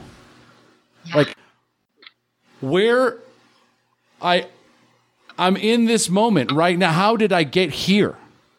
Yeah. You know, and then to graduate magna cum laude, to get your law degree, and wait, we're going to put you through some hell for the next year first. But it just adds to this whole delivery where if someone is saying to themselves, it's too hard, I can't do it, you know, woe is me, because there is a whole lot of people that just love throwing the pity party, right? Mm-hmm. And how many people can I invite? Because the more the merrier, right? Misery loves company. So if we can all sit around in a room complaining about how miserable our lives is, so we have an excuse to do drugs and kill ourselves, then, you know, more power to me. And this is not that case, right? This is not the case at all. So I think that, you know, when you ask yourself, you know, it's so hard to fathom everything that I've gone through. And then you realize that this is part of my story. This is part of what needed to happen, because I help people every single day. I inspire people every single day, right? And when I tell them what I've been through and they look at me from across the table, like most of the time they do, they're like, really? No. Really? A baby? That's a powerful moment, man. I've got a few of those in my back pocket whenever I got to deliver, and holding a baby in a crack den is the one I'm gonna come back to that. Waiting for my friend while she's copping dope, and her contemplating her own life in that moment. Yep. I mean, so there you have it. The steps. I love the simplicity, right? Boiling it down to certain areas. This is one, the 4-step, right? Where the guy was abused and molested. Okay, because I've been asked that question too before. And when I've had to work through that area where you just can't find the part in it, they were abused, molested, raped, whatever the case may be, right? My reframe of that is unrealistic expectations. We have unrealistic expectations, right, of our parents, for example. We blame them for all the shit that they did to us or whatever the case may be. Or you blame your aggressor or whatever. And it's like it's an unrealistic expectation that we're all humans. It's humanity in and of itself. And we have no idea what happened to that person. I love what one of my favorite parts of Ken's interview was him talking about how many people he hurt. Mm-hmm. But, made it very clear that hurt people. Right? And so there was that moment where you realize that as much as painful as this is, and there's no excuse for it. There's no justification. I'm not trying to do that, and I'm not trying to defend the other person, right? But, these hurt people. It's an unrealistic expectation to believe that everybody in the world is safe, that everybody else is the worst, and how did I end up in this situation? How did this happen? That kind of, but this, you're still holding on to it. I love it. I love it. Because I've been working with that other framework of the unrealistic expectation of others and just the basic structure and I guess fundamental belief system about humanity, right? Mm-hmm. That it's imperfect and hurt people, that kind of a thing. But this, man, you're still holding on to this, and I'm holding on to the story. So for those of you listening, this is huge. What is the story that I'm holding on to? Because that's all it is. It's not happening in my life right now. It's not present. It's not physically affecting me, right? What is it about that story? Why am I holding on to the story? And there are secondary benefits to holding on to the story. Mm-hmm. If I have this story that I can hold on to, I can turn to it whenever I need something to leverage, to make an excuse about, right? To get some sort of pity, to get some sort of reward from this story, right? Why am I still holding on to it? And that's huge. That's huge. That letting go of it, right, allows you to change your behavior. Yep. Right? And there was another, which was the whole idea of the 6th step as well. The 6th step, where we do the debrief. And it's recognizing the patterns, the coping mechanisms. This is all behavior, right? And we've developed these coping mechanisms to protect ourselves. Great. Okay. The art of letting go. At some point, when you have that faith in a higher power, that there are ways of coping with life and people and situations differently than we used to. Guess what? The consequences are very different as well. New consequences based on new behaviors. We can't think our way into better acting. We have to act our way into better thinking, right? And so the basic premise of this work and the simplicity behind it is beautiful. So I love it. Thank you so much. You killed it. Thank you. Well, I've been in recovery for 15 years, and there is even down here where you talk about removing the dogma, mm-hmm. right? That is also a big part of the resistance that we get. That's a lot of the resistance that happens for people coming into 12 steps, it's that it has also moved into a dogmatic practice. And so there is going to be resistance to it. You know, when you're allowed, right, to take what you need and leave the rest, the way it's kind of described sometimes, it's a lot easier to swallow, right? Because I can pick and choose. But when it's attached to structure, you know, a much more rigidity, right? That's where I see a lot of the pushback. That's where I see that's where 80% check out. Yeah. You know, they don't make it. So this is like, there's a lot, Suzula, there's a lot here. There's a lot. Your story is like amazing. And I think that the book coming out is, and I understand now why there's so many, like I start and I stop and I've got this part and I've got that part, right? Because, you know, the happy ending is amazing. Of all of these things, of being an attorney, becoming an attorney, right? The yoga practice, developing your own modality for using yoga and combining the yoga and the 12 steps, right? Becoming an attorney, right? These huge changes that have happened in your life. Which one of these things would you say has been the most impactful for you? The yoga.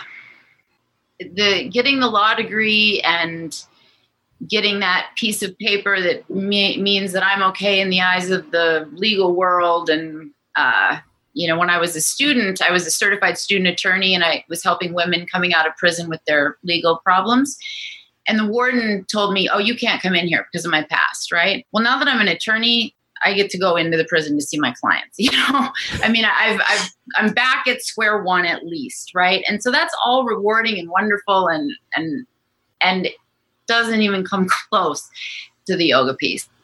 To have created something that translates recovery into a physical practice, and then to share that with people, and have people that have never gone to a 12-step meeting, never gone to an yoga class because they're too intimidated, they have issues, to come and start to, it's like I'm the gateway to both of those things, to yoga and to 12 steps, because I make it so accessible and so non-judgmental and so safe that people can come and just experience both of those things, yoga, the principles of recovery on their own terms, and then feel more comfortable going out after the more dogmatic programs or the more sophisticated yoga or 12-step programs. And just, you know, as Nikki says, and you said, we store our issues in our tissues. So much of this is, I mean, we neglect the physical component of recovery. In all the treatments I went to, it was like, well, you should get a gym membership or, you know, learn to run. And it's like, even if I had the discipline to do that or the desire to do that, it's so much more profound when you integrate it with recovery, because then it's like I bring it full circle and bring it into my body. And so creating that, and I don't even take credit. That was full on higher power, just giving me the practice I needed for my own recovery. And then literally paying rent to teach for a year, you know, not even having enough students to break even. And then just watching it grow and spread word of mouth, and then being asked to do a teacher train, you know, and just the sheer obviously inspired and spirituality and connection from my higher power piece of it. It's like law school I did, right? I decided to go to law school. I did this stuff. My higher power does everything with me. And, you know, that was my will choice, right? I didn't choose any of this yoga stuff. It just, you know, it was presented to me and it keeps growing, and I see it helping people. And so that is rewarding, by far the most rewarding. I kind of figured you were going to say that.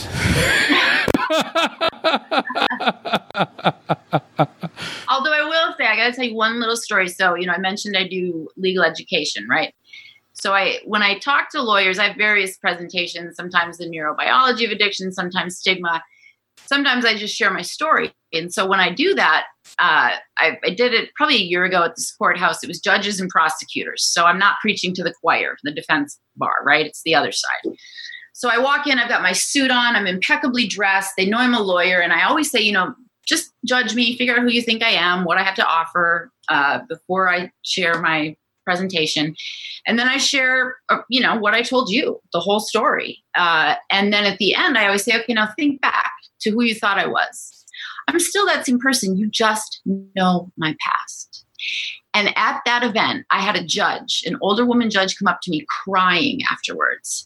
And she said to me, I had a woman come in on a probation violation, a PV this morning for using, and I sent her back to jail.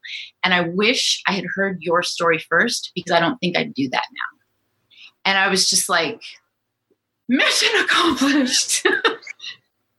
And so, there's just, recovery is rewarding in all aspects, as long as I'm serving people and using my experience to help others. Corny as that sounds, it's totally true.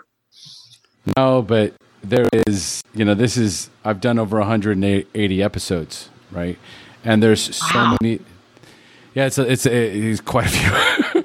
And the similarity. Thank you for what you do. You're amazing, and I love you. We need you, and I'm so grateful. Okay, go ahead. We need you too. The similarities are always so uncanny. So I've done all these episodes, right? And there's so many similarities. Every single episode has so many different similarities. The stories are all very different. Okay? The stories are all very different. But as we start to connect with recovery, as we start to connect with the higher power, as you even discuss it, right? And how we kind of delicately unpack the recovery and the concept of the higher power and the things that we've done in our lives and the things that we're most grateful for. It's an emotional state. That's what we're the most grateful for, and this is what transcends, and it's a constant, right? I am grateful. I live in gratitude, right? I have peace in my life today. I don't have to remember my lies. Yeah. Oh, amen to that. So there is this ability to be honest, open-minded, right? To be able to embrace new information without judgment, right? And take that information and use what we need, leave the rest. And there's this kind of like, as we go along, the story's different. Then you get into recovery, and it's like, there's a lot of similarities there. And again, it's the art of letting go. All the shit that got me here doesn't serve me. There's this new stuff here that's presented to me, and there's countless numbers of people before me who've just kind of like let go, and they said, okay, just tell me what I got to do, man. Just tell me what I got to do, and I'll do it. I got nothing left. Right. And then, boom, immediately, that's when the light bulbs just start happening. As soon as you let go, spiritual awakening, whatever you want to call it, expect a miracle, right? And know that no matter what, even someone who has been, how many years did you spend in there total? In prison? 7 years? No, it was only 30 months total. Because remember, I got the downward depression. It was 30 months total. Supposed to be 10 years. I got out of that by a federal law. And then I got the original judge who gave me a year. And then the second judge who gave me 18 months. Okay. So 30 months. Yeah. Okay. In prison with a record. All right. A felon becomes an attorney, starts her own practice, is a completely different person. Yeah. Past stays the same. Past doesn't change. Wreckage doesn't change. Wreckage still happened. I let go of the story. It doesn't hold me. Right? It doesn't hold me back. Now, the present, being in this moment, being present, what can I do today for a better tomorrow? What can I do today in hopes to be of service to others? Right? And I'm no longer holding on to that, oh my God, I did this and I did that and woe is me and the pity party, right? So you had all of this, and I don't know, I said had, but I'm not sure, right? Well, we're talking about the depression, right? Early onset depression, thoughts of suicide, self-medication. Where's that depression now? So I take antidepressants. Okay. I see a therapist. One thing that was incredibly helpful for me, when I got out of prison, was EMDR therapy. Yes, it's talked about all the time. Mm-hmm. Yeah, I mean, I had so much trauma from childhood, and then also the trauma from, being in a max facility. And I was in talk therapy my whole life, doing drugs the whole time and lying about it. And so when I was in recovery and doing this EMDR therapy, I would say the EMDR, 12 steps, medication for depression, and yoga are the cornerstones of my recovery, and have just changed my life and really restored me to who I truly am. So that is completely managed now. Yes, I did. I struggled when I lost my brother, because not once, I feel very blessed I don't have any obsession or cravings. I haven't since I had that spiritual awakening 10 years ago in jail. And I don't, even when my brother died, or even when horrible things have happened, using is never an option. So suicide is, and that might sound really strange, but that when I get in a spot like that, I think, well, if it gets so bad, I can kill myself. And of course I have the safeguards and the tools in place that I would, never let that happen.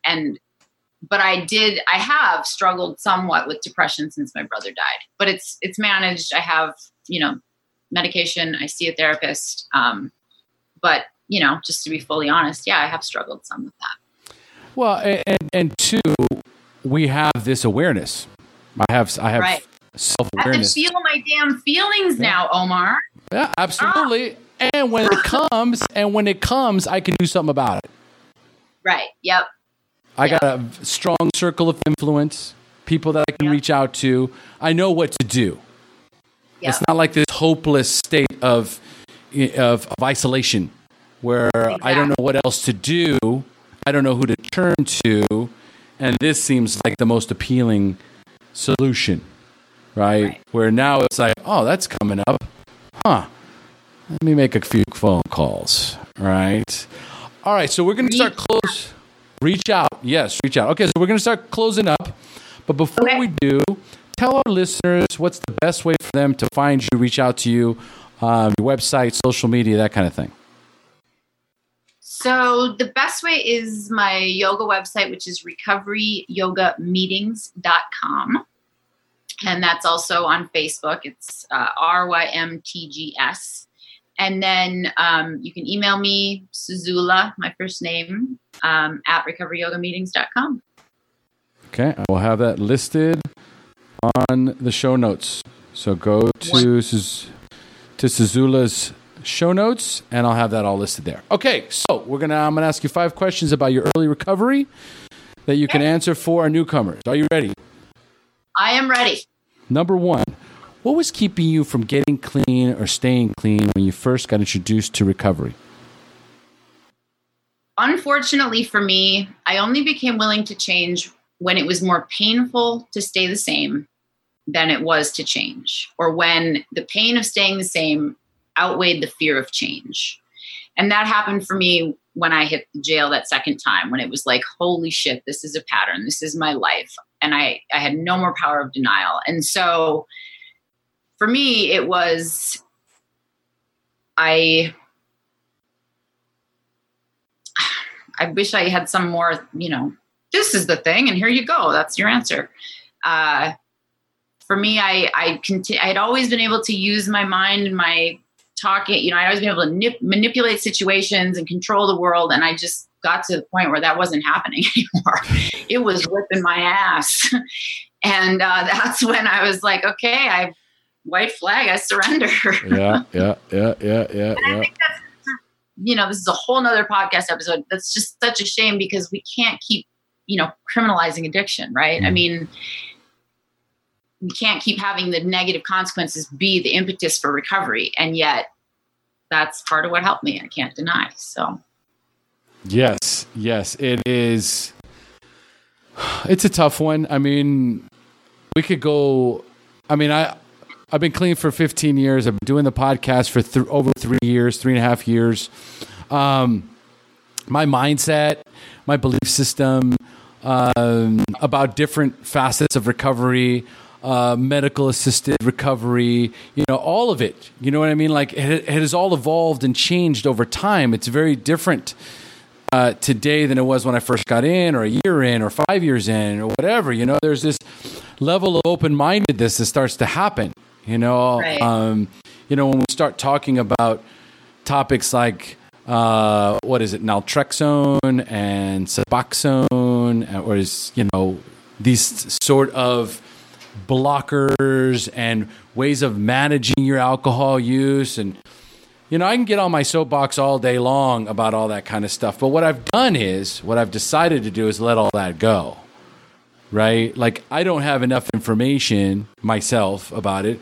And the reason why I don't have enough information about it is because I really don't seek out the information. It's not part of my program.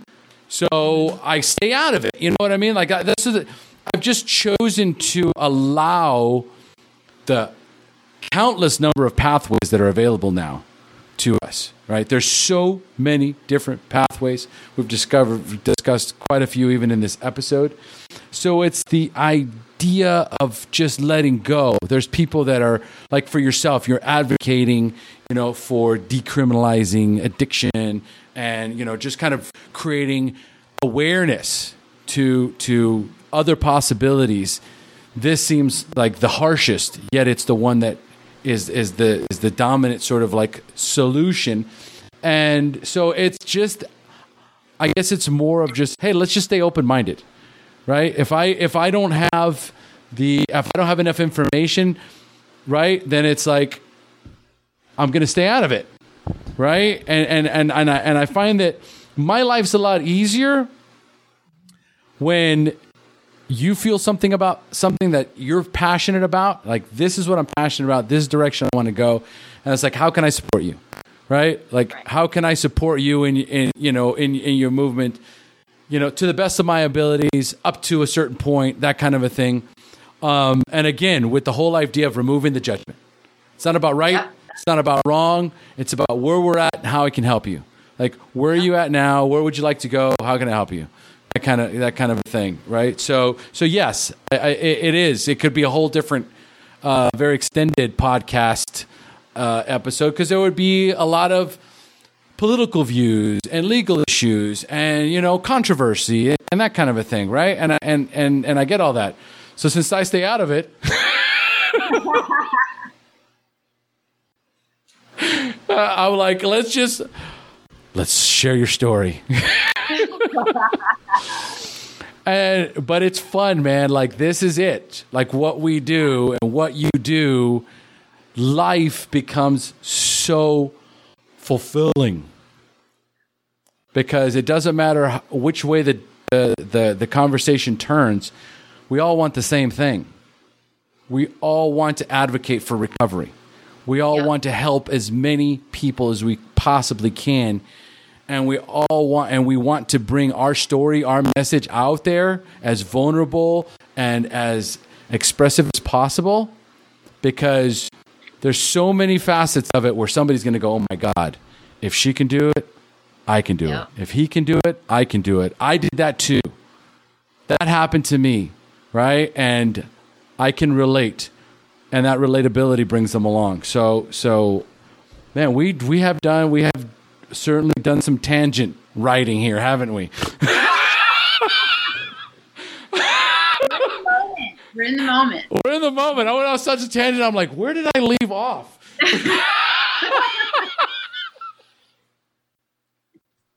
Okay, question number 2. Okay, we're moving along. Jeez. I should have made more coffee. All right, so at what point did you have a spiritual awakening, that aha moment in recovery, when you accepted that you were powerless over drugs and alcohol, but for the first time had developed the hope that you could recover? Well, I guess you stressed in recovery, so I guess my moment in prison or in jail doesn't perhaps count. It could. Well, I think it was when I was able to go to treatment, because they could have said, no, you're not going to treatment. We're sending you back to prison. And so when some higher power that I had just opened the door crack to think might exist allowed me to go to treatment with the help of my federal public defender, that was, again, I don't know if that answers the question you asked, but that was another piece of, I'm not in control if things are happening that are moving me in that direction. And so maybe I can recover. Maybe it's possible. I still got to maintain that it was that spiritual awakening, though. I wasn't yet in a recovery program working anything. And I had been, sober and drug free for 7 days, hit that jail and was like, this is my life. This is a pattern. If recovery is going to happen, I'm going to have to do it. And I can't keep blaming the world for what's going on. Well, that's certainly the beginnings, right at the precipice of your recovery journey. So I would say having that white light experience, so to speak, or that spiritual awakening in that moment, right? Mm-hmm. It's almost like Bill in the hospital. Mm-hmm. You know what I mean? Like the light shining through the window and him having that awakening. I would say that qualifies, right? Like that's the thing that impresses upon you. That's the turning point in your life, right? Where you knew the jig is up. Yep, exactly. I had no denial left. And the only thing I could hope for and choose was recovery. All right. So do you have a favorite book that you would recommend to our newcomers that you read in early recovery? Oh, I've been thinking about this one. I really like The Four Agreements, but I forget the guy's name. Don Miguel Ruiz, I think. Yeah, it's Ruiz. Don Miguel Ruiz. Yeah. And then the other thing is I think it's so important to laugh. Yes. So important. And so while I was locked up, and to this day, I continue to read writers like David Sedaris, Augustin Burroughs. I love memoirs by people in recovery because it's humor and it helps me laugh. Mm-hmm. And so memoirs are great. I love memoirs. But if I had to choose one right now, I would say The Four Agreements. I'm sure there are many others I would think of. But. Which one's your favorite memoir?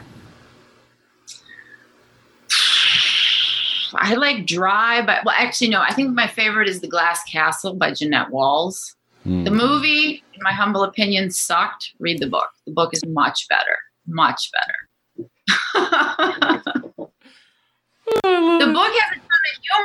The book has a ton of humor in it. So sometimes it just can't quite capture the essence of the book in the movie. Yeah.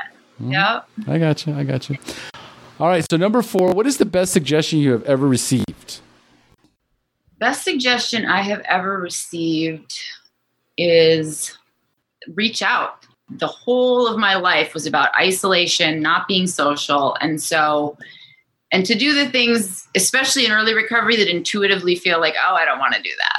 That's probably what you need to do. Those things, I don't want to go to a meeting. Yep, go to a meeting. I don't want to call my son.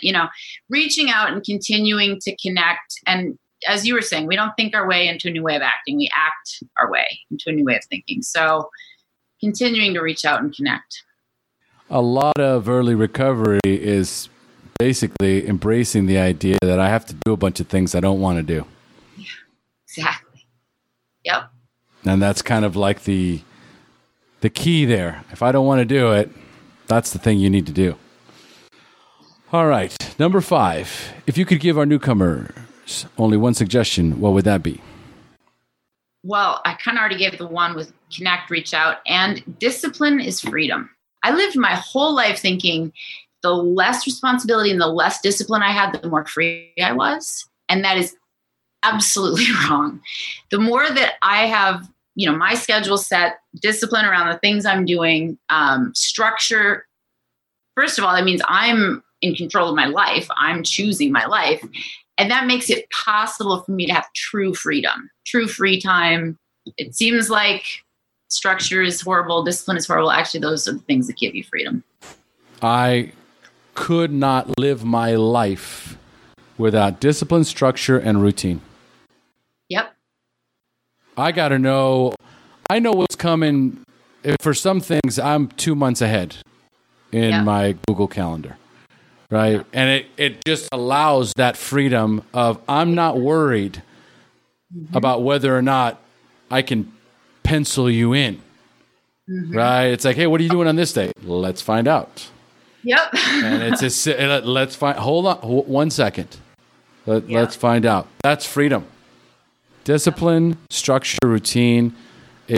And peace, freedom, serenity. All of that comes with it. I love it. Wow, Suzula. We went 2 hours, baby. Wow.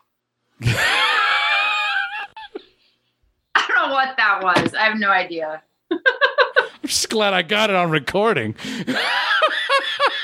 Blackmail me with that forever. Oh, man. Thank you again for joining us today. Thank you so much, Omar. I'm so grateful for you and what you do and just for the opportunity to share my story. Well, it was spectacular, magnificent, and all that kind of good stuff. Right? Our listeners, there's lots of gold in here, right? So you might have to go back and listen to this one again and make sure to pen and paper next time. Lots of good notes in there. All right, so folks, we've now reached the end of our show. Thanks for joining us. And as we say here in Costa Rica, pura vida. Pura vida. Thank you for joining us on the SHAIR Recovery Podcast. To check out the show notes page on this interview or to thank our guests for sharing their story, go to www.theshairpodcast.com. While you're on the website, don't forget to sign up for our free newsletter to stay up to date on the latest news, podcasts, and interviews. Want to be one of our guests and share your story? Then go to our website and click on the Share Your Story button. We share our inspiring recovery stories every Tuesday, so subscribe to our show on iTunes or Stitcher Radio to get your free weekly download. We'll see you then.